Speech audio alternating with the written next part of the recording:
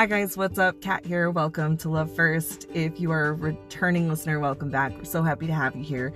Today we're going to be talking about understanding the good news. Starting off with our scripture, we have Mark 13:10, which reads, "For the good news must first be preached to all nations." To kick this off, let's ask ourselves, what is the good news? Before I do that, I just want to have a quick reminder that the good news is the gospel. So when we say the word gospel, it is literally meaning the good news. So if your translations read gospel instead of good news, it is the same thing. So what is the good news?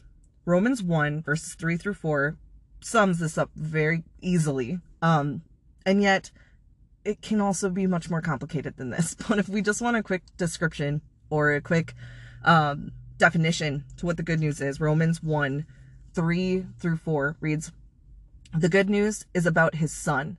In his earthly life, he was born into King David's family line, and he was shown to be the Son of God when he was raised from the dead by the power of the Holy Spirit. He is Jesus Christ, our Lord." There's a lot of weight to what we're reading here. First of all, I want to clarify the reason it gets brought up that Jesus comes from King David's line is because the people who this was directed to, that who Paul was talking to, would have known that we knew the Messiah was coming from David's line. So he's solidifying and he's saying Jesus came from David's line. The prophecy was fulfilled. This is happening. This happened. We undeniably can say that Jesus is the Messiah. So that has its relevancy. And there's a lot of relevancy to it being from David's line. I can do an entire month-long series on why that's so relevant. But just wanted to clarify that the reason it's mentioned that Jesus came from King David's line is because we knew, and the people then knew, that the Messiah was going to come from David's line. So really, the good news is that Jesus came, he saved us, and he ascended. The wait is over. Can I get an amen on that? The wait is over. And it was even more powerful then when they had been waiting. Now we know about this news. A lot of us grew up knowing this news. Some of us have learned this news recently. Some of us were born into understanding this news. But if you're a believer, then you know this is the good news and that it happened many, many, many years ago.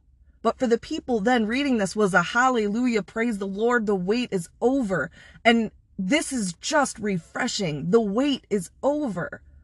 Now for us, we were born into a world where the wait has been over, that Jesus had already come. And this is just so impactful and powerful. We don't have to wait for Jesus to come and save us so we can accept the gift of grace by our Father. We already can take that in when we choose to become servants of Christ. That's amazing. So amazing. Guys, he ascended. He is seated next to the Father, and through his name and with the guidance from the Holy Spirit, we can speak to our Father directly. Amen? Amen. We can speak to our Father directly because Jesus, the one who came to save us, died for us, ascended to be seated on a throne right next to God the Father himself. And then we were left with the Holy Spirit to guide us so that we didn't have to feel alone. So we didn't have to feel overwhelmed. We have constant guidance by the Holy Spirit. God did the most with us, guys. He did more than we could ever ask for. None of us could have ever thought to ask for such abundant grace and intense guidance and overwhelming love. We could never have fathomed those words, but we have it because God loves us. Amen. God loves us. This is a gift, guys. Eternal life is the gift, and all we have to do is reach out and take it and say, amen, hallelujah, praise the Lord. I want this gift of eternal life, and not because we don't want to go to hell. That might sound weird, but bear with me. We don't do this just because we don't want to go to hell. Eternal life is being ascended when the day comes to be with our Father who said, "You are now part of my family." And you get to rejoice and bask in my glory. You live eternity painlessly, and you get to experience the fullness of my grace, glory, and love. Amen. That's what we get to experience. We don't deserve it, but he gave it to us. Eternal life is not just a life of avoiding the bad place. It's a life to bask in his glory and experience the Holy Spirit's presence. If you've ever felt that, if you haven't, I'm praying you do. It's an amazing, empowering moment when you experience the Holy Spirit in its fullness. Think about that feeling. Think about that elation you feel, that happiness, that joy, that I could get up and dance in the middle of the street feeling. You get that 24/7 eternally. That's amazing. I'd be lying to you if I told you that there wasn't a point in my life when I looked at as accepting Jesus Christ as just the way to not have to burn in hell. But now I see it as so much more than that. It's not just, oh, I don't have to burn in hell. It's, I get to experience this feeling 24/7. Are you kidding me? I get that. Amen. Yes, take me there. This is amazing. It's so great. And if you're not there in your walk yet, where you haven't felt this immense, overwhelming, elated feeling that the Spirit can give you, if you've accepted Jesus and you believe, you will get it. So just hang tight. And I'm telling you, when you feel it, you'll know. And I'm praying for you. I'm praying that you receive that. I'm praying that this is something that you get to feel the presence that he is, because it's amazing. And that's what heaven will be. That's what heaven is this constant, overwhelming, elated love and joy that will never end, ever. Eternity of feeling bliss. Amen.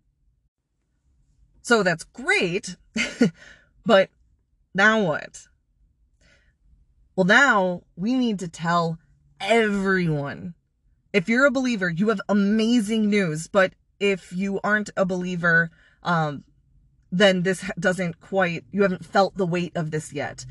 So the responsibility isn't on you yet. But if you're a believer, you have a responsibility, because so many people don't even know of the good news.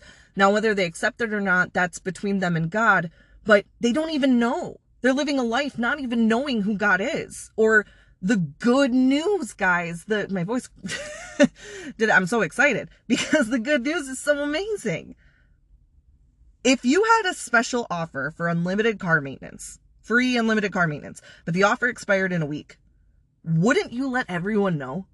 Wouldn't you tell everyone, hey guys, you have a week to get this, to claim this offer. And once you claim it, you get unlimited free car maintenance for the rest of your life. You never have to pay for car maintenance, everything, oil change, brake check, alignment, everything. Totally free for the rest of your life, but you have a week to claim this. You would tell everyone, like, hey guys, it's offered to everyone. Anyone can have this gift, this offer. Go get it while you can. We would tell everyone about this. But a lot of us have reservations when it comes to that same application to the good news that God the Father has given us. Our offer expires when we die. We don't know when we're going to die. So we need to tell everyone before the offer expires, because just like with the previous analogy, it's offered to everyone. You just have to claim it. Do you feel like this is good news? If you don't, I want you to know, I may not know you personally, but the Holy Spirit's greater than all of us. So I'm telling you now, I am praying for you if you do not feel that this is good news. I am seriously praying for you. We don't have to know each other personally for the Holy Spirit to know you personally and for this prayer to go somewhere. So I will be praying for you if you don't feel this is amazing news, if you don't feel the same energy that I feel or that other believers feel. I am praying for you. And I ask for those of you who do feel that this is good news, that you would join me in praying for those who don't feel that it's good news, but they do believe that Jesus died for our sins, and that, or maybe they don't know if they believe and they're contemplating. Just, I ask that you join me in praying for those who are maybe a little confused, or maybe don't see why it's such amazing, relatable news. I'm asking that you join me in those prayers. So if you don't feel that it's good news, we're praying for you. Those of Love First Ministries are praying for you. It's only 2 of us, but we're praying for you. And I ask those who are listening to pray. If you do feel that this is good news, I have a challenge for you. It's going to be really hard. But this week, I would like you to tell one person or more, but set your goal at one person about the good news or why it's good news to you. That's my challenge for you. This is amazing news. I'm shouting from the rooftops. I'm happy. I'm elated. God is good. God is great. Amen. Hallelujah. I am praying for all of you, and I'm going to leave you this week with this energy, praying for you. Let the Holy Spirit be with you. God, please be with those who you love. Please allow us to feel your presence. And for those who haven't felt your presence, Father, please allow them to experience it, because it is a feeling that just solidifies the faith and makes you never, ever want to go back. Thank you for this good news, and thank you for giving us hope and something to live for. Father, we love you. You are great and never changing. In your Son's name we pray. Amen. Thank you all for listening. I hope this has left you with a good start to your week. I love you all. Have a fabulous week. God bless, and I will talk to you next time.